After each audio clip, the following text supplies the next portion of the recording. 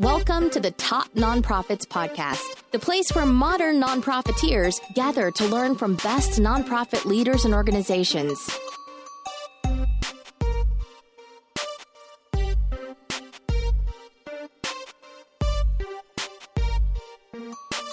Tammy Zonker has been twice named to the top 25 American fundraising experts.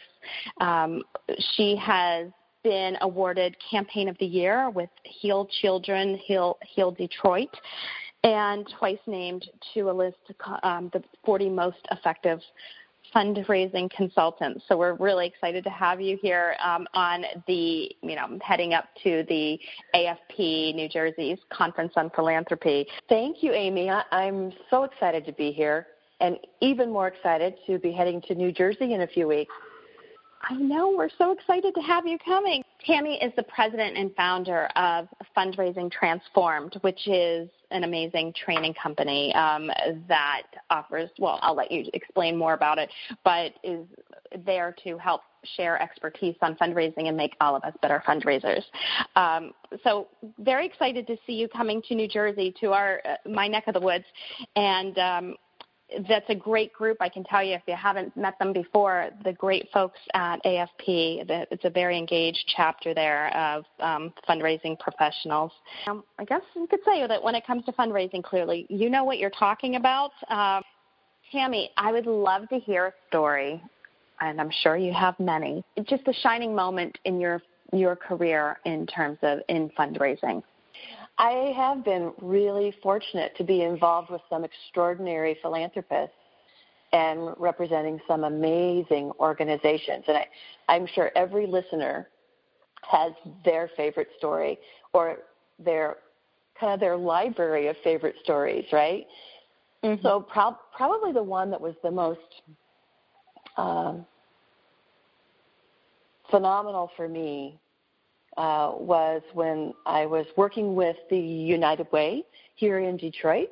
I was on contract as their senior director of corporate relations, and they really brought me in on a 2.5-year contract to help transition their workplace fundraising from transactional to relational, and from the donor experience being one of obligation to one of inspiration through storytelling and creating donor engagement experiences.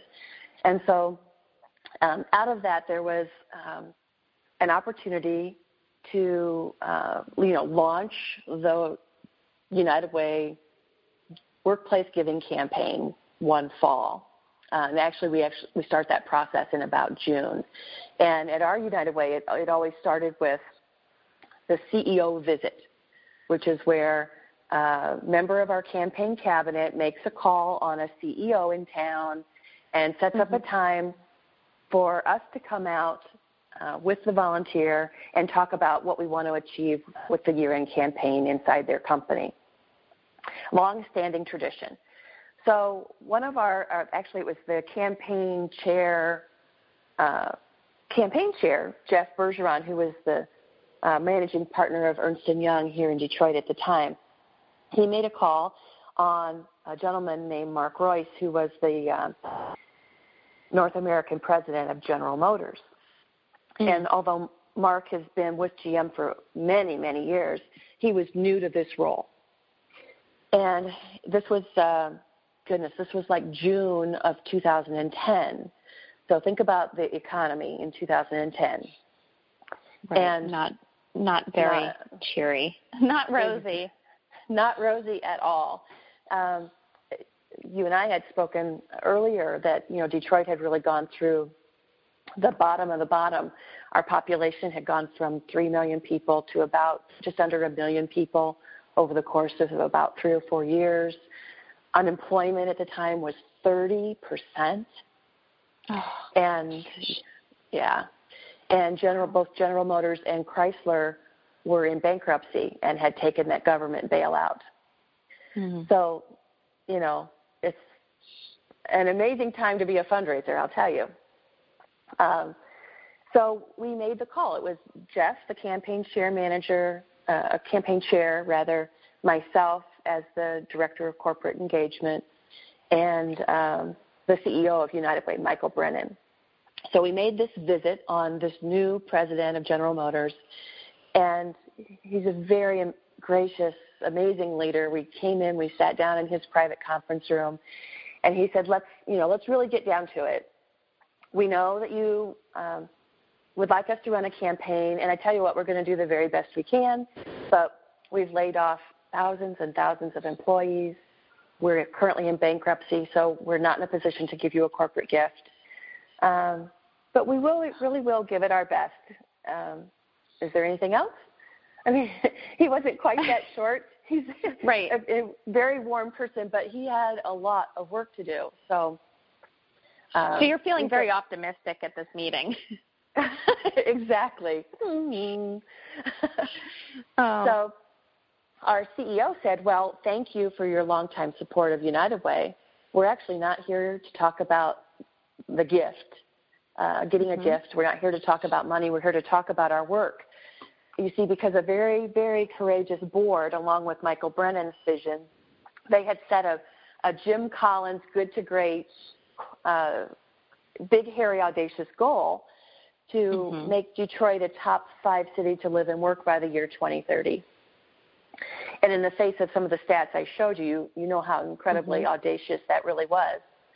So we piqued Mark's interest. He said, oh, really, and how do you plan to do that? We talked him through 4 strategic initiatives, one around turning around high school graduation rates, improving early childhood education, improving access to healthy food for families, and helping families move into a positive net worth by actually opening bank accounts versus cashing their checks at the corner liquor store, and doing financial education and job skill building. So the one ask coming out of that meeting was, come to our offices, get a little closer to our work. So he said, okay, I will. And so within a few weeks, he came to our offices, and we wanted to take him through a tour experience. Now, you know how United Ways work. We really don't have a lot to show in the office because the work is happening out in the community, largely through partners. So we orchestrated an experience where Mark arrived. He went directly to our 211 help desk, signed a confidentiality agreement, strapped on the earphones, and sat next to the call handler at our 211 help desk. So that help desk takes over 400,000 calls a year for basic needs support.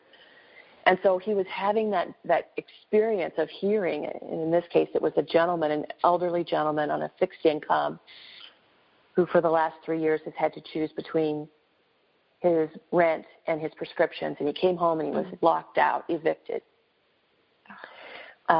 We then went into a conference room and did a deep dive on the work, the high school turnaround work, the early childhood education work. The one ask coming out of that meeting was, come tour one of our turnaround schools, where we've been on this track to increase graduation rates from less than 50%, in some cases within the 5 pilot schools, as low as 39% graduation rates, with a goal of turning that around to 80% or greater. And we were tracking for about 76% at the time, only 3 years into these pilots.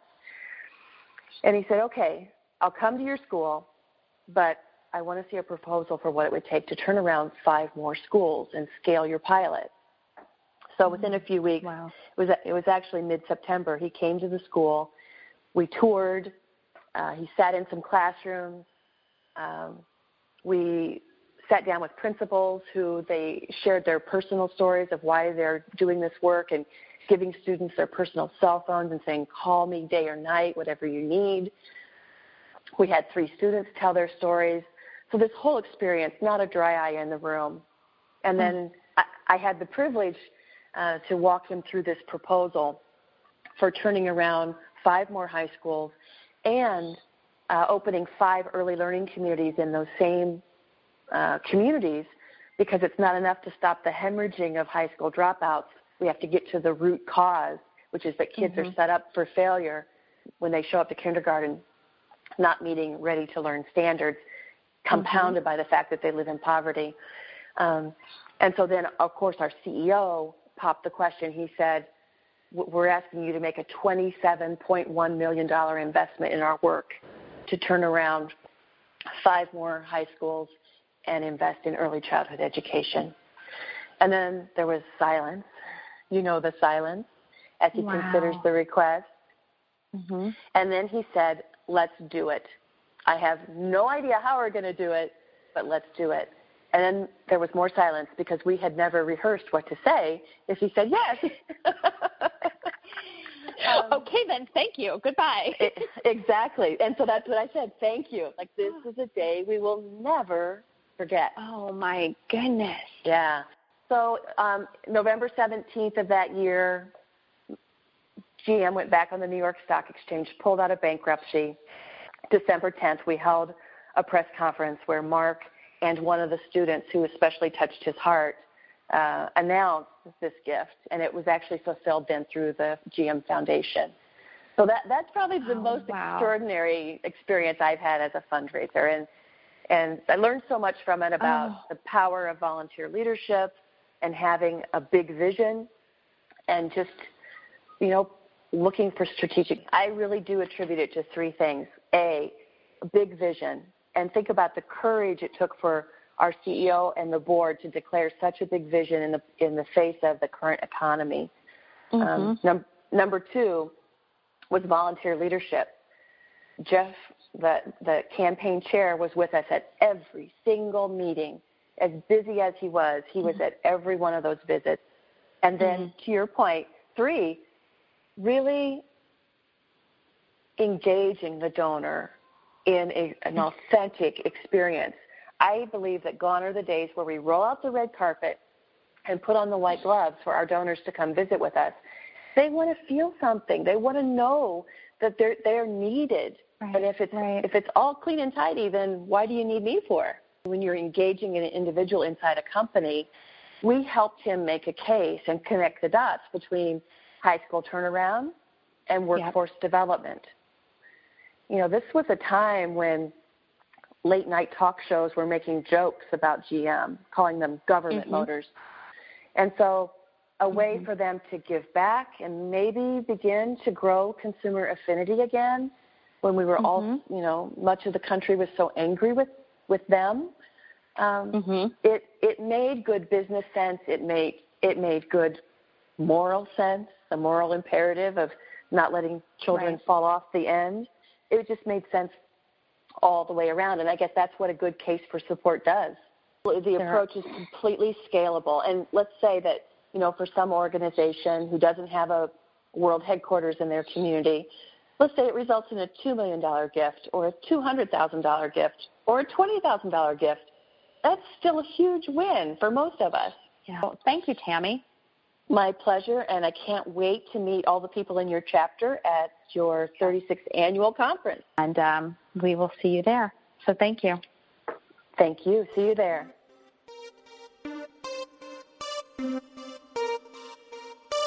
That's it for today. See you soon. In the meantime, check out all of the other great resources we offer at topnonprofits.com.